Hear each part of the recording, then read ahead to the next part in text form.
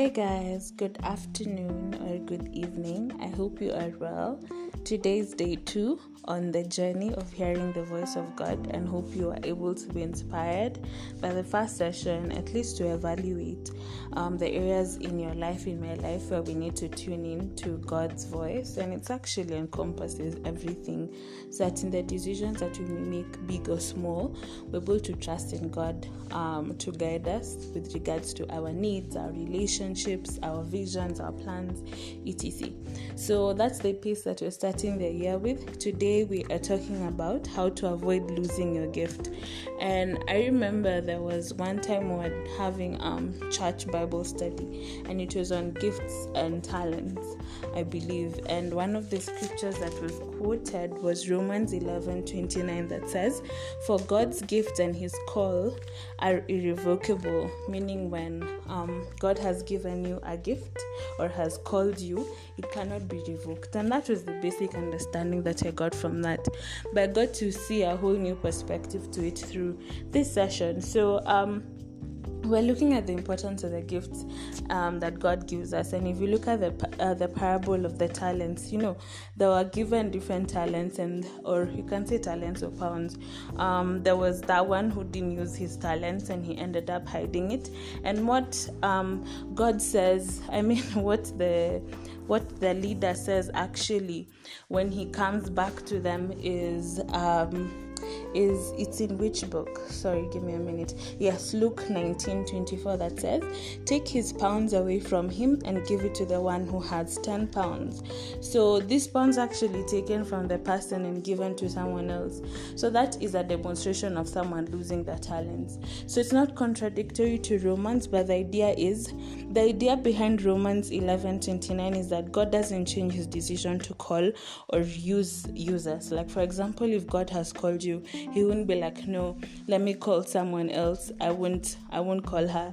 That means that he never changes his decision to anoint us. If you're God's anointed, then that's the choice that he has made. That means he's fully equipped you and me to do whatever work he called us to do.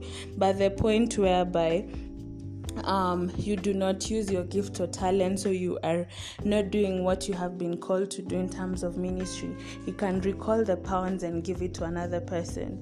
So how do we avoid losing our gifts? By keeping the gift of God. We keep the gift of God by obeying his call and being sensitive to his call. And if you look at the story of Jonah is a perfect example of someone who tried to run away from his calling, because God calls Jonah to go to Nineveh to talk to the people and share the word with them. But then Jonah is so against that because he believes these people are so wicked and wretched. And if you think about it, it's like, for example, you've really been struggling with something, and you find someone who's totally dismissive or unresponsive to something that you value, and someone else tells you, "You know what, go and give this to them," something that you feel they don't deserve.